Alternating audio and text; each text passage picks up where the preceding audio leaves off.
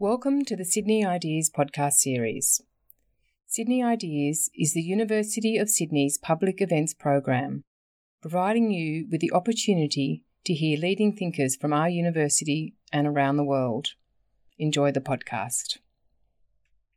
Good evening, everyone, and welcome.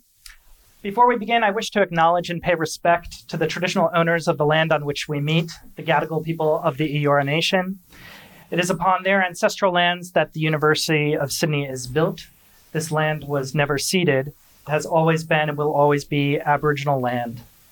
As we share knowledge today at this Sydney Ideas event, we recognize and respect the knowledge embedded forever within the Aboriginal custodianship of country and pay respect to elders past, present, and emerging. My name is Christopher Cody. I'm a musicologist from the Sydney Conservatorium of Music, and I am thrilled to welcome you all here tonight to this discussion of copyright law and claims of music ownership. In the last 12 months alone, the Twitterverse has edged toward maximum outrage over claims of unauthorized borrowing in the music of Led Zeppelin, Katy Perry, Kraftwerk, Ed Sheeran, as well as I'm sure many other names I'm forgetting. The 140-character sort of tweet-sized summary of this outrage is basically that for the history of humanity's involvement in making music, quotation and transforming musical ideas have been the engines of creativity. To paraphrase my favorite Twitter argument, how can we possibly find Katy Perry guilty and Mozart innocent? Are they not both musical thieves? Twitter, wonderful sort of arena of discourse. As an historical musicologist and unapologetic Katy Perry fan, I have to admit that I often find that argument pretty convincing, and I like the way that it blurs the distinctions between high and low art. But I'm also aware of how difficult it's been for much of the 20th and 21st century for popular musicians to hold on to their intellectual property rights. And I'm thinking specifically here of American innovators like the artist Bo Diddley, who did so much, contributed so much intellectual work to the formation of rock and roll, yet reaped so little of the industry's profits.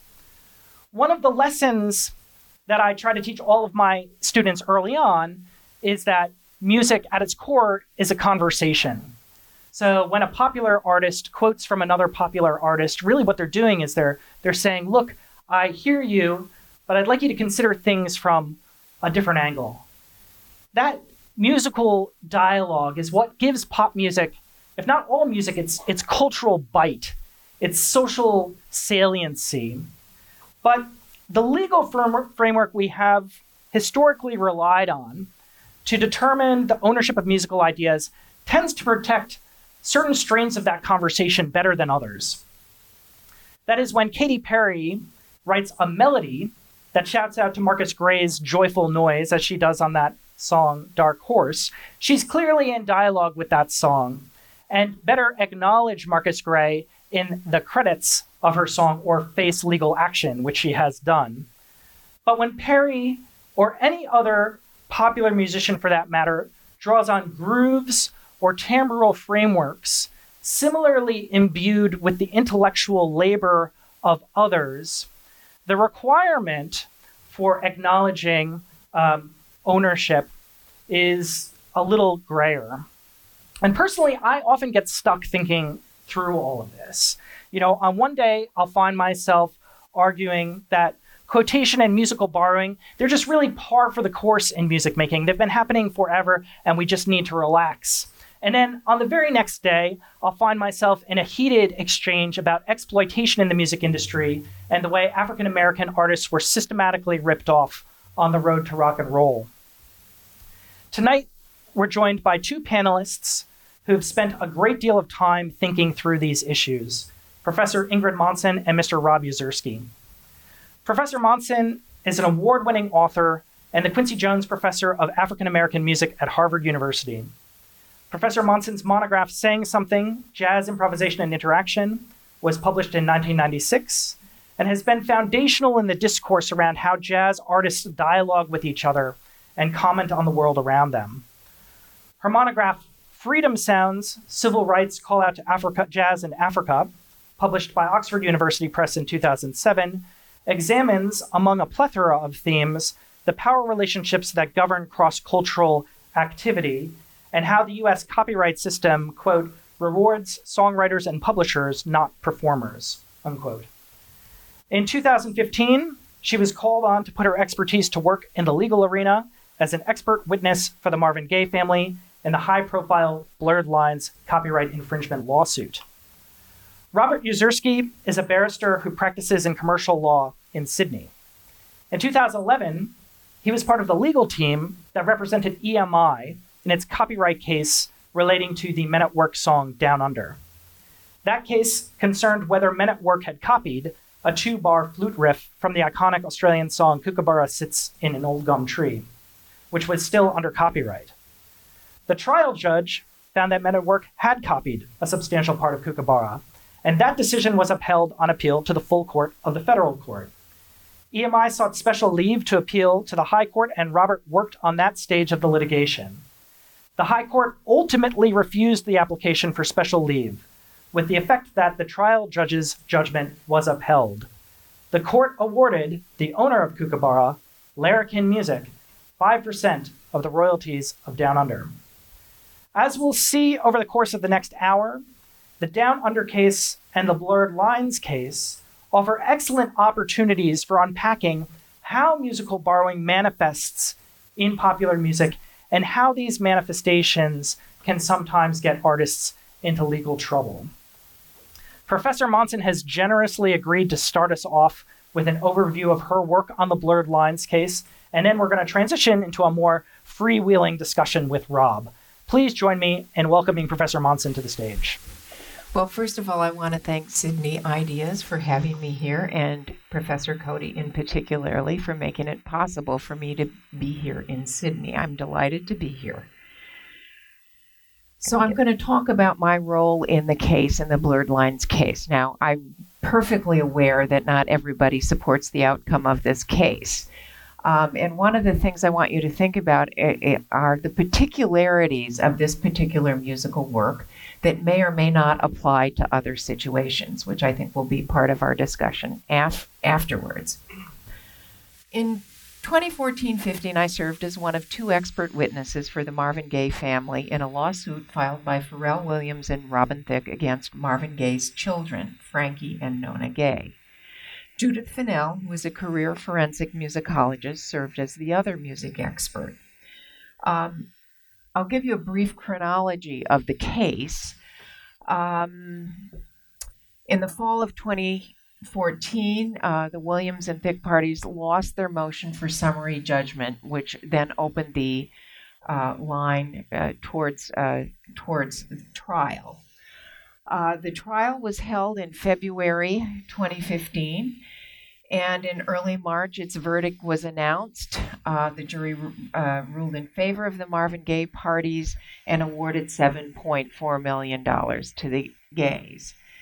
The opposing side, of course, made a request for a new trial. That was denied in July of 2015. The award was reduced to $5.3 million due to some accounting issues and half the future royalties on Blurred Lines. So, of course, the Blurred Lines parties filed for appeal, and the appeals process took an enormous amount of time. It began in 2015. It wasn't resolved till 2018. In the end, 14 musicologists signed an amicus curiae brief on behalf of the Gaye side of the case. 10 musicologists signed an amicus curiae brief on behalf of Williams and Thicke. Finally, in March of 2018, the appeals court upheld the verdict in a 2-1 vote.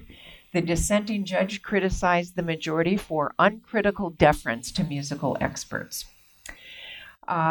So our opponents applied for an en banc appeal hearing, which would have been before all 9 members of the Ninth Circuit.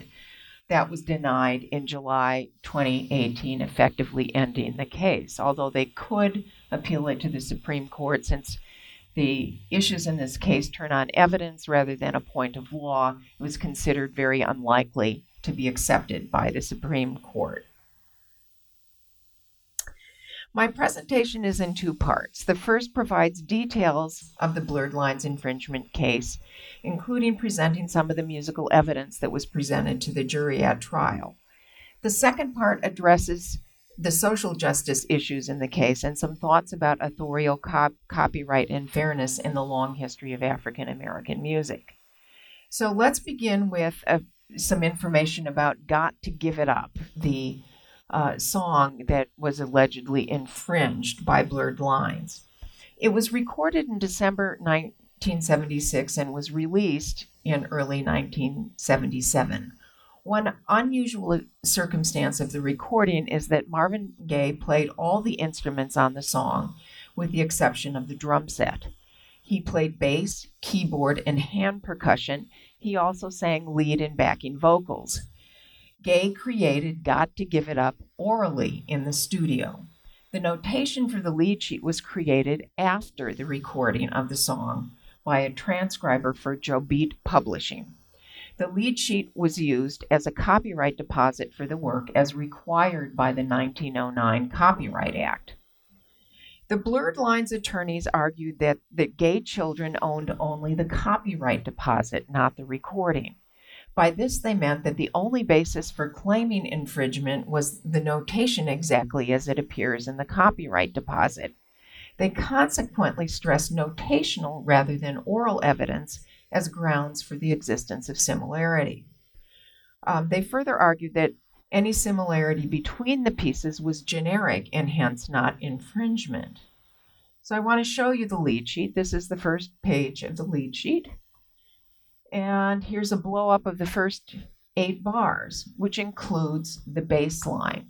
If the bass line had not been included in the copyright deposit, we would not have been able to win this case. The Blurred Lines parties even petitioned to have the recording of Got to Give It Up excluded at trial. At first, Judge Cronstedt granted their petition to forbid our side from playing any part of the recording in court. A few days later, he amended his ruling to allow us to play only those parts of the recording that were represented in the copyright deposit. Our musical examples consequently were limited to bass, melody, and keyboard. The jury heard no percussion. The prohibition on playing the full recording was a standard far stricter than in previous cases, all of which had allowed the playing of a disputed recording of a work. The main burden of presenting our musical examples in court fell to Judith Fennell, since the testimony of the two experts could not overlap. My testimony centered on the question of why the combination of accompaniment parts to Got to Give It Up were not generic, but rather part of Marvin Gaye's composition. Since Gaye played the bass, keyboard, and hand percussion himself, his creative contribution to the accompaniment was not in question. I noted that the bass line had a rhythmic profile that was not like that of a generically expected Motown bass line, but was related to Motown. I pointed out that the offbeat keyboard part was similar but not identical to a reggae accompaniment rhythm. I noted that in neither reggae nor Motown would you expect to find these two rhythms combined. I listened to hundreds of pre-1977 recordings to make sure. I would have been able to make an even stronger case had I been able to talk about the hand percussion, because there are actually 3 different rhythmic families combined in this very original groove: Motown, reggae, and salsa. Our side argued that what made the copying in Got to Give It Up so striking was its combination of musical similarities. Their side argued that whatever similarities could be heard between the two pieces was generic and hence not protectable. I'm now going to play you some of the examples that were played at trial. I think the ones I'm going to play are some of those that were most convincing to the jury. So the first was playing the bass and keyboard parts. which were called the heartbeat or the bed of the piece, in order to avoid the word groove, which was in the popular imagination too generic, a term that implied that it was generic. So I'll play. Now, the only difference between these examples that I'm showing you here and the ones at trial is these have the time points in the recording.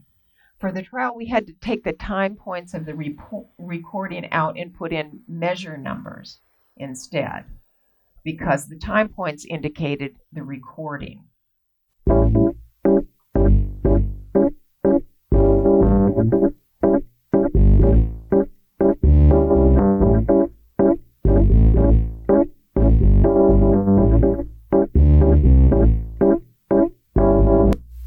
So here's the equivalent passage from Got to Give It Up.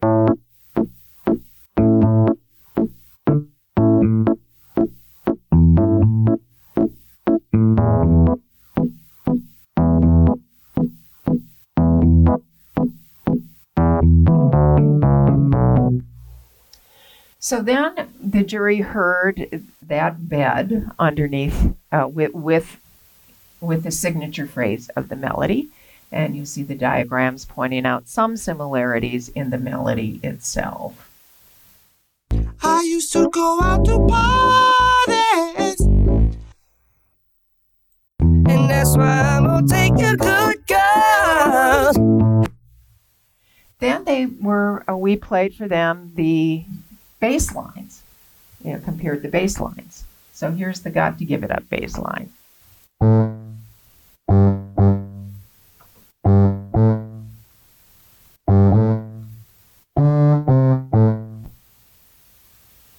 And here's blurred lines.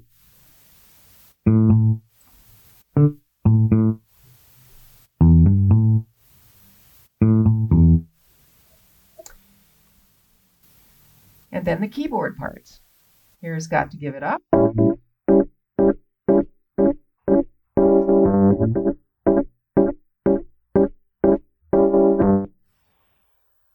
Here's Got to Get.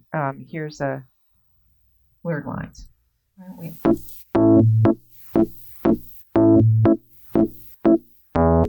want to play that again.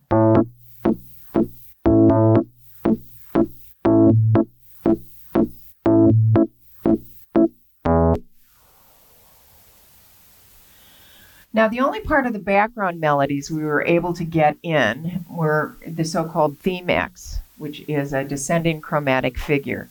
We only got it in because this part appeared later in the copyright deposit. We argued that that was an inversion of the half-step motion. So here it is. Handsome lady. Blurred lines. Okay, now he was close, but you're an animal. And Judith noted all the places within the song that this appears, 25% of the song, she argued. But I think this slide actually was very compelling for the jury. In this, we note that there are broader structural similarities between the songs. And one of the giveaways was the so-called parlando section or the rap section in both pieces. It's a 24-bar section. In the Marvin Gaye piece, he goes into a kind of sing-song, kind of recitative kind of way of singing in it. It's 24 bars long in the course of the rest of the piece that's going by in 8 and 16 bar units. The same thing is true in the blurred lines, that it's a 24 bar unit. It starts out similarly in voice, and then the rapper T.I. comes in, but it's a 24 bar second. It happens at the exact same time point as in both recordings. 226 to 258. We had to put it in bar numbers for it. The exact same bar number. That's one of the things that made us think that they used Got to Give It Up as a kind of template, that it was more than any one of the individual parts, but there were larger structural things that sort of reveal that Got to Give It Up had to have been the model for it. I can play you that part. Here it is in the Marvin Gaye. Move it up, turn it round, shake it down, ooh, baby.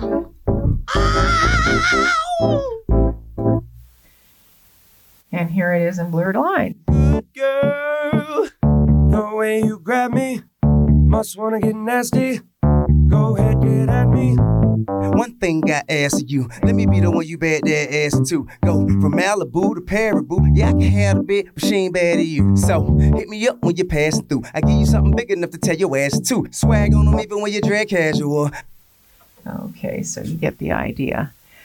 You know, and so then a chart was presented that showed all the combination of elements that recur in the piece. So you may be wondering how the Blurred Line parties tried to discredit our argument and verdict. Their primary strategy was to insist on a literal interpretation of the notation in the copyright deposit.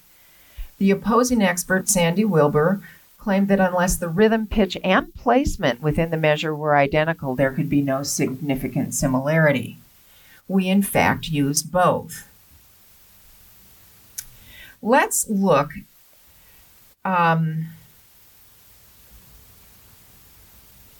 See, I think I missed something here. Oh, okay, no. What I meant to say is I feel that what they did with the notation is something I call notation craziness. And I'm going to show you two examples that show you what I mean by this. Okay, here's an example of notation craziness. So this is from the amicus curiae brief on behalf of the Blurred Line side. They said that Fennell didn't use the notation as exactly was in the copyright lead sheet, and they pointed to these differences. Okay, the musicians are laughing, right? Because where I come from, a dotted quarter note and a quarter note tied to an eighth note are the same thing.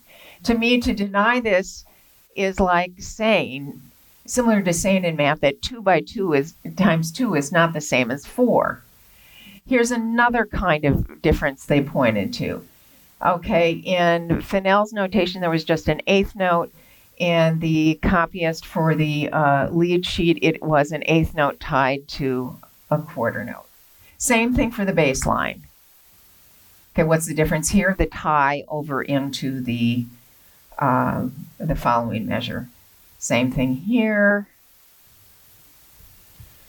And the difference here is a neighbor note in the copyright lead sheet. So here's what they said about us. Ms. Fennell and Professor Munson's melodic comparisons present non-corresponding portions of the melodies of the two works and distorted the duration and placement of notes in their presentation. To show you how absurd this is, I want to play you two melodies that I think you will recognize.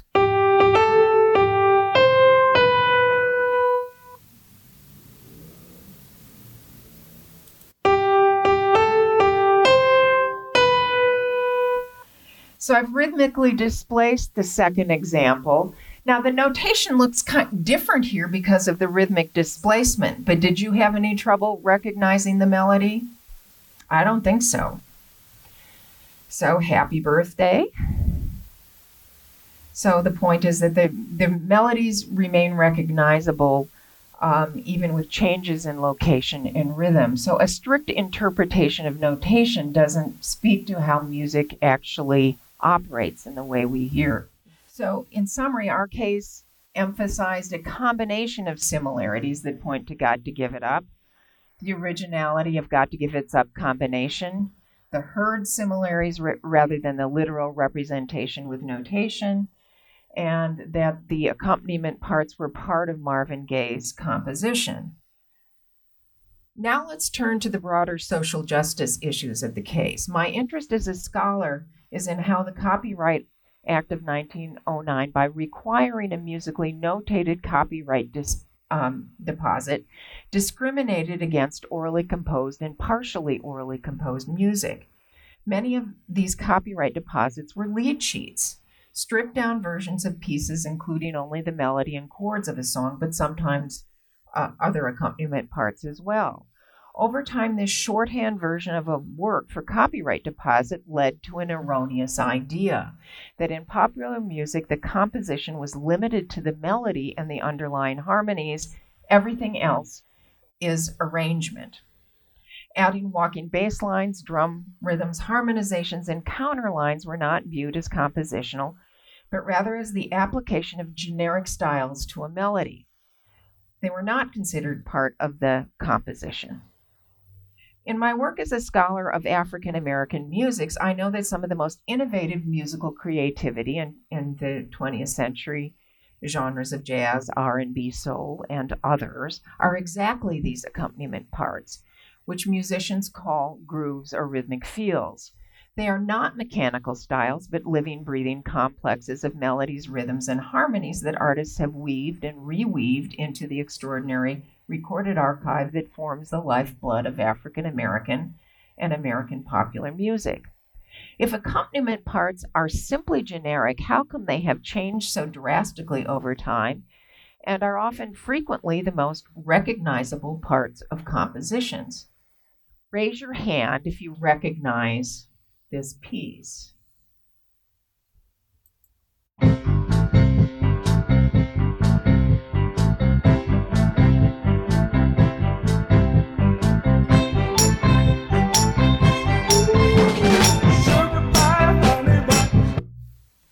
So within the first couple bars of hearing that bass line, a number of you who know the song recognized it. What about this one?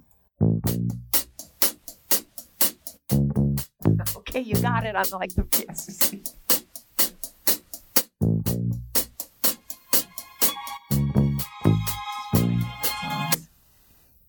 Temptations' Papa Was a Rolling Stone. The bass line is absolutely signature.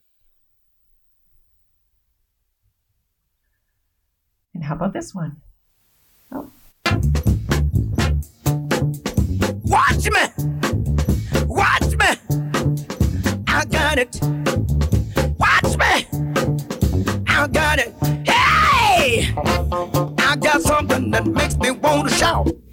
It's particularly absurd in James Brown, and I've seen some James Brown copyright deposits that just have the melody and the chords. It's like you can't recognize the song without the bass line. And they were newly developed bass lines. They weren't, the idea of the bass line evolves over time. So the question of when an innovation in a groove becomes standardized, widespread, and hence becomes generic seems to me to be a fundamentally historical question requiring careful comparison of specific examples. In the Blurred Lines infringement case, our side showed that its authors were not channeling a late 70s feel as they so frequently claim, but rather were modeling their song on the specific recording of Got to Give It Up. Our side's social justice brief was sponsored by the Institute for Intellectual Property and Social Justice at Howard University and was written by Latif Ntima of the Howard University Law School and Sean O'Connor of the University of Washington Law School. It provides a multi-pronged argument that leads to the conclusion that restricting copyright protection to lead sheet deposits perpetuates traditions of copyright injustice. Consider music's special place in copyright registration. Although books, drawings, etchings, maps, prints, musical scores, and films were mediums accepted by the 1909 Copyright Act, sound recordings were not covered by federal copyright law until 1972, and then only for recordings made after January 1st, 1972. Any protection for earlier recordings was to be found only in state laws. Nevertheless, recordings weren't accepted for copyright protection until January 1st, 1978, after Got to Give It Up was recorded. In my opinion, the Blurred Lines attorneys presented a rigid interpretation of the 1909 Copyright Act at every turn. This anachronous use of notation as a standard is at odds with today's fluorescence of oral composition through the use of computers and remix. To be clear, the Blurred Lines parties used an anachronistic notational argument in defense of a piece that was itself orally composed, that is, Farrell's piece. Let's turn to the criticism of the verdict in our case, which is claimed that our case will adversely affect younger musicians. To address these issues, it's important to step back and recognize that the purpose of copyright protection is not confined to protecting an author's economic rights. It is also supposed to advance the arts and encourage innovation by providing an incentive to produce new works that serve the public interest. That's why the term of authorial copyright is time limited. Copyright policy should try to balance public and social justice interests against the rights of the authors to benefit economically from their work. A younger musician's right to use prior works in the creation of new works is protected by the fair use doctrine. The Blurred Lines authors could have used a smaller number of parts from Got to Give It Up, plus things from other recordings, and potentially have avoided the accusation of infringement. They instead used the piece as a template and borrowed lots and lots of parts. And this is unusual. In many of the copyright cases, are restricted to like one phrase or one part. In my opinion, this analytic provides a way to assess the boundary between fair use of pre-existing works and deliberate copyright violation. In our technology-driven musical age where remix and reuse have made it infinitely easier to copy earlier work, the public interest in the creation of new original works would seem to be served by not making it too easy to copy freely from any one work. Today's younger artists may find themselves in the same boat 20 years down the line when a new generation of artists begins to copy their works in a blatant fashion. In the end, I think that the younger generation of artists should not be given free license to copy pre-1978 recordings by exploiting a law that discriminated against African American musicians in the first place.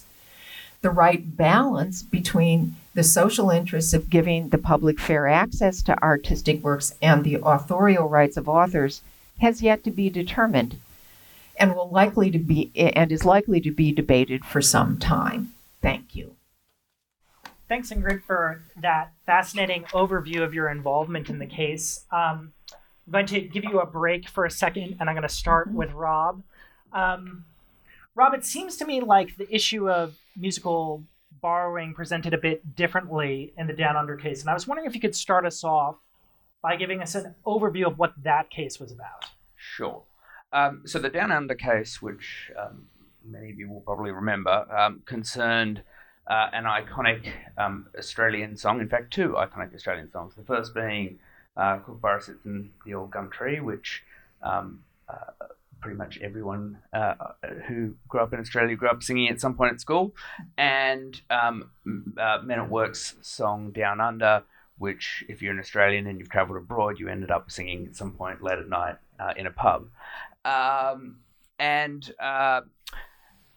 There is an iconic flute riff at the beginning of Land Down Under, which during a game show on ABC in about 2007, I think, a question arose: what was the inspiration for that flute riff? And that actually sparked a light bulb moment for the copyright owner, which apparently up to that point it had never occurred to them that Men at Work had a very similar sounding flute riff to two very familiar bars of, in fact, the opening bars of Kookaburra. And so the case involved a copyright violation case under Australian law, which alleged that it's a very similar test, although not identical, to the US, which was whether a substantial part of Kookaburra had been copied by Men at Work. And we went to trial. The trial judge found that it had, and as you said in the opening, that decision was ultimately upheld all the way through. But it's so structurally similar to Blurred Lines, certainly at a sort of macro level. But there are some, I think, important differences. One is that when you focus on this issue that Ingrid pointed out about an obsessive focus on notational similarity, in a sense that went the other way in Kookaburra. I don't say that critically of anyone, but the two pieces of music, at least to the bit that was most important, were notationally very similar. And so you see in the judgment, one of the things that really carried the day for the trial judge in particular was he said, look, you can see the notes, and they're the same. There's some additional notes before, there's some additional notes after, there's a spacing between the two critical phrases at various points. But the judge, in effect, was very influenced by the fact that even though the pieces might not sound the same, in fact, so much so that you could lose it, the notational similarity was obvious. Right. Okay.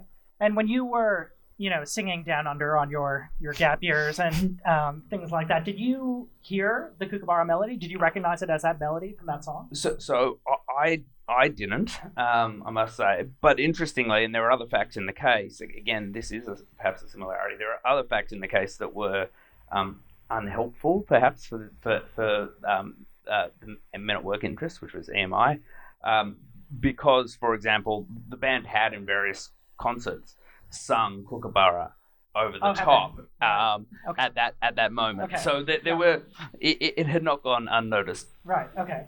All right.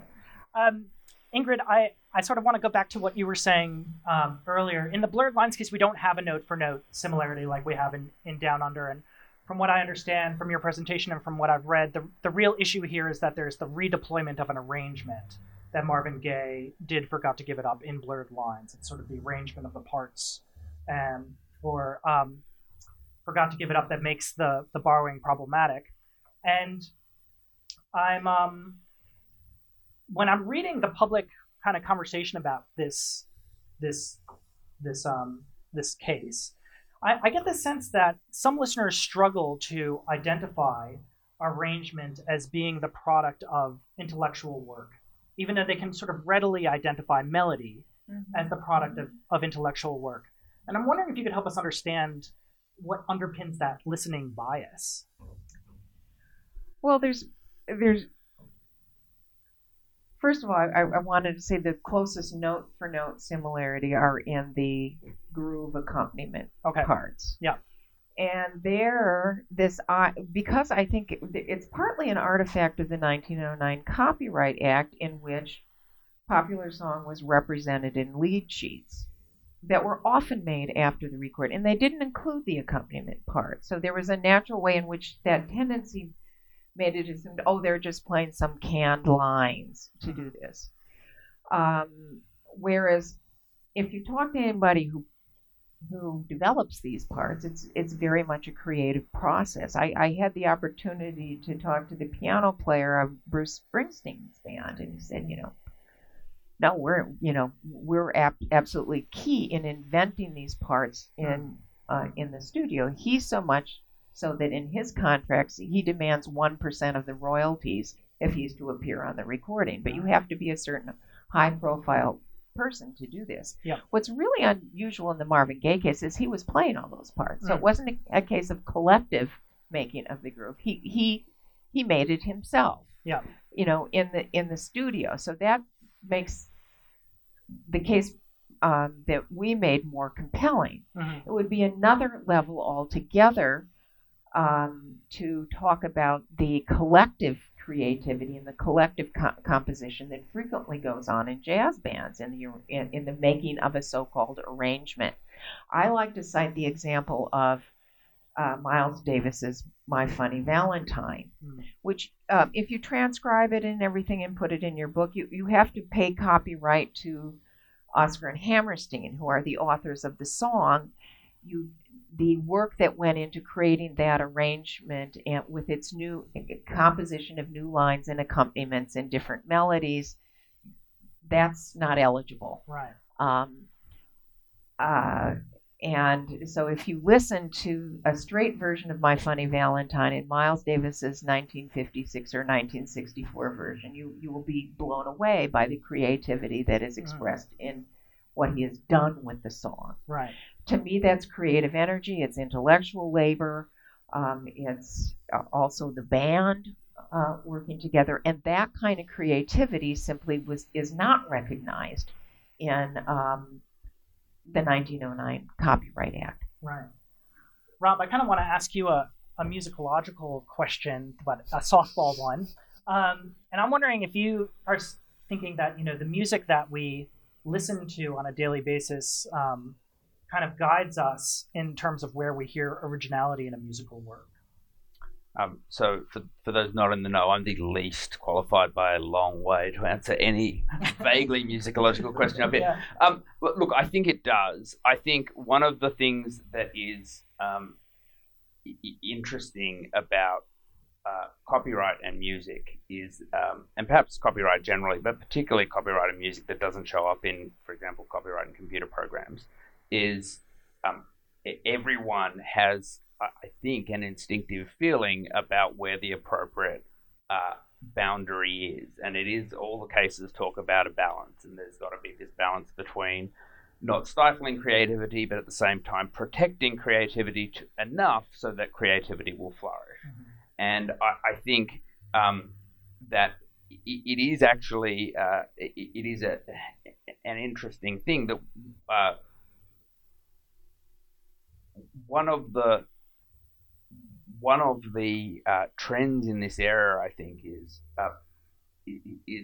people hear similarity when they're familiar both to the original and the copied. Mm-hmm. And I think we were actually talking about this a bit before, and I sort of, in a sense, actually wonder whether the Marvin Gaye Blurred Lines issue would have actually shown up in Australia with those pieces, because the lack of sort of widespread familiarity with Marvin Gaye's work, at least to the same extent, with not having a community locally based who identifies with it as strongly, perhaps, whether that means that we would have been slower to pick it up. Yeah. I think those things are interesting and prevalent, because you tend to hear similarity if you are really familiar with the source work, and you miss it sometimes if you're not. Right.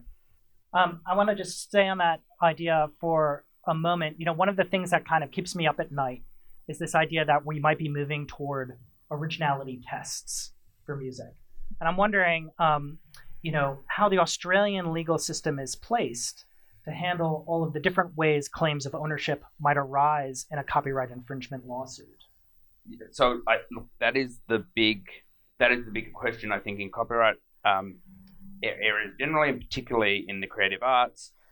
It's I actually think that the test that we have, which is a really old test, I mean, the test for copying and breach of copyright is really old. People tend not to think it is, but it's, for a legal test, 100 years was a pretty old test. That's still working. That's pretty good. And I think one of the things that works well about it is it gives actually a lot of latitude. If you read the cases in this area, I think they make a lot of sense, a lot of common sense. They say, look, it's a question of substantiality. Substantiality is not measured just in quantity. It's qualitative. It's contextual. You don't look at anything decontextualized, but at the same time, you do look at things in detail. You can go down to a notational level if that's where you need to be to understand the copying. So expressed at that general level, I think the law is actually very well equipped to deal with these problems. The difficulty is always going to be the case by case. Yeah. And we were discussing this earlier. In America, these are jury cases. In Australia, they're single judge cases. And I think some cases will favour judges, some cases will favour juries, and we won't always get that balance right. Right. Okay. Ingrid, I'm wondering about your having experienced the American system and sort of a similar question. I know that we can now submit recordings into the Copyright Register. Is that right? Mm-hmm. Yes.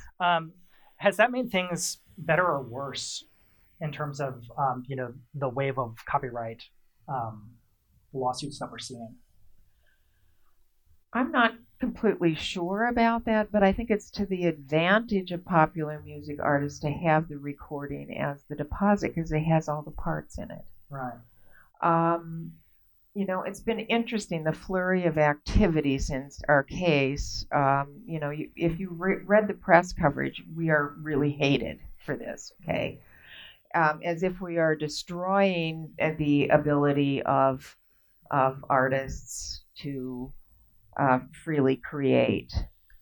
And I don't think I think that claim is exaggerated. Now, I have been approached since this case, which by some attorneys wanting a preliminary opinion on things, and been stunned by some of the things that people are trying to claim are infringement. Mm-hmm. I think I mentioned to you when we were talking about a melody in a hip hop song that spans the range of a major third. Yeah. Okay, and really, if anything, it's like a reciting tone from Gregorian chant. And the party that was considering suing this major artist was trying to claim that as the piece of originality, and I thought this has gone too far. Right. That there are certain things that but when you sit down and try to quantify what is an original gesture in a piece, it's not easy to do. Right. And there are matters of judgment, matters of familiarity. I find a difference between people of my generation listening to Got to Give It Up and Blurred Lines and hearing the relationship, and some of my students who are much less familiar with the original piece. Right. So there are perceptual issues. Yeah. So. I want to pick up on something that you said, or that you were talking about a moment ago, where about collaboration. So I actually didn't know before I saw your presentation that Marvin Gaye had played the keyboard part, bass part, and hand percussion. Mm-hmm. And this idea of maybe it being a harder sell if the arrangement had been the product of collaboration. Mm-hmm.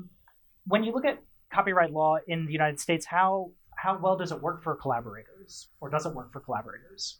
Well, if I look at the history of jazz, the copyright, the royalties from recording, artist royalties from recording have always been like minuscule, because the record companies would deduct the cost of recording from it. And in fact, Charles Mingus saved a letter from Columbia billing him for recording costs several years after Mingus album or something like that. But the standard practice then that musicians started to realize that in order to get royalties, they needed to write their own music. Mm-hmm. So in fact, this situation, hence a move away from playing standards by jazz musicians in the 50s and 60s and writing their own pieces. Yeah. So the reaction against that is to write their own pieces. So we have this wonderful music from these glorious years of jazz, and then the person who wrote the song would get the publishing royalties. Yeah. So a Wayne Shorter song would get the publishing, Miles Davis would, John Coltrane would. But meanwhile, these incredibly innovative rhythm sections like John Coltrane's rhythm section or Miles Davis's second quintet, they weren't cut in on the royalties from that. Right. They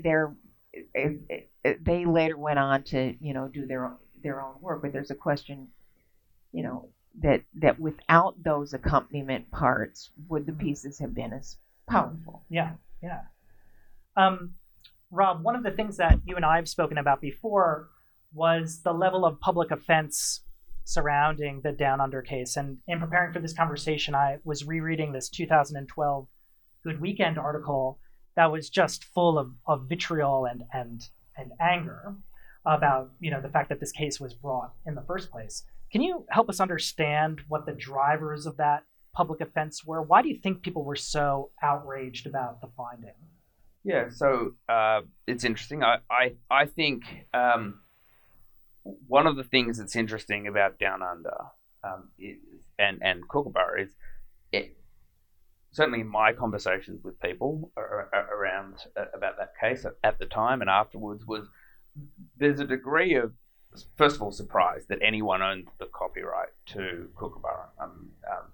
For those who didn't know, it was written originally for the Girl Guides in the 1930s, but the idea that anyone owned the copyright to that was a shock to lots of people, and there was a sense of, I think, communal ownership over that, and I use that word advisedly, that term advisedly, and in the sense that it's a problematic notion, communal ownership over somebody else's work. But I think there was this sense of like, well, everyone just sings it in school and no one's getting performance royalties from that. And it's just something that sort of belongs to the community.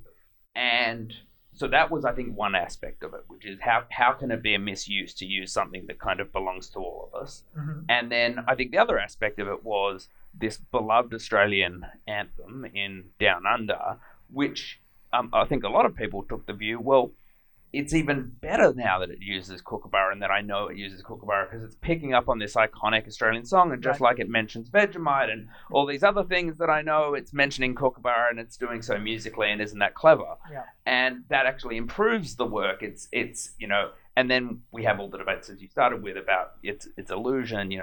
This is what Shakespeare did. I mean, this is standard par for the course stuff. I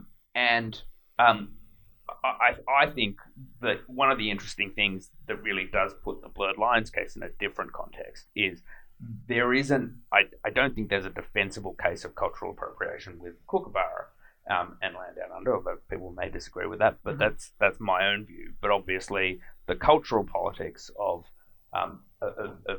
Blurred Lines and Marvin Gaye are very different. Mm.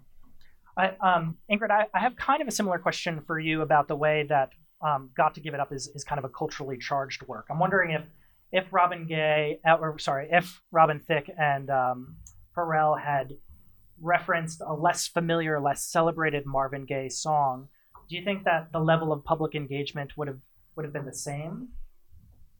Well, I think it was particularly strong because a lot of people really knew that piece. Mm-hmm. You have to be careful, and they had the option. At first, Jan Gay heard the piece and thought, oh, this is going to be fantastic for Marvin Gaye, and she called them up and said, let's make a licensing deal or something like that. Yeah. And the response was for Robin Thicke's attorney to sue them. Mm-hmm. There could have been a different outcome here. In fact, they really thought they were on the path to a more peaceful solution of this when the suit was filed. So they started the fight. Right. No, I think when the thing quoted is well known, it makes the impact more powerful. Mm. I have one last question for both of you. Ingrid, in the Blurred Lines case, the Marvin Gaye family won, and Rob, in the Down Under case, Men at Work lost. Should musicians be discouraged or encouraged by the verdicts they see being rendered in copyright infringement lawsuits?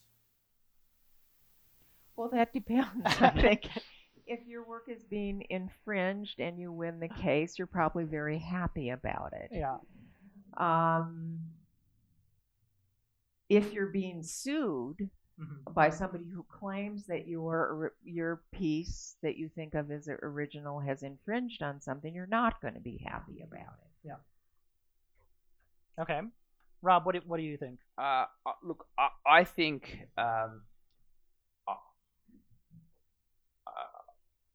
I think we need. I think we're reaching a stage where copyright. We have to be careful with our copyright laws because it has been the case for a century that people have talked about the need for balance. But the balance is something that you kind of face up to every new case. Yeah. And I think while I don't have a difficulty with the outcome in either case, it is, I think, interesting that there was criticism of the result in both cases. Uh-huh. And I think the criticism, I think, as I understand it, is for different reasons. But I I do worry. I'll talk about Kookaburra because it's the one that I know best. I do worry that while I think actually, truth be told, it's probably the right result on the law as it's sort of there, as sort of the time it stands today, it's the right result legally.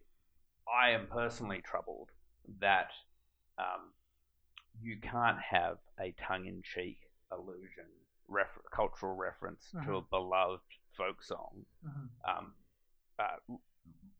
50 years after the event, that you're not doing to steal the creativity of that original work. You're not doing because you want to appropriate some culture that you're not a part of. You're just doing because you think it's a fun allusion consistent with the fun song that you're writing.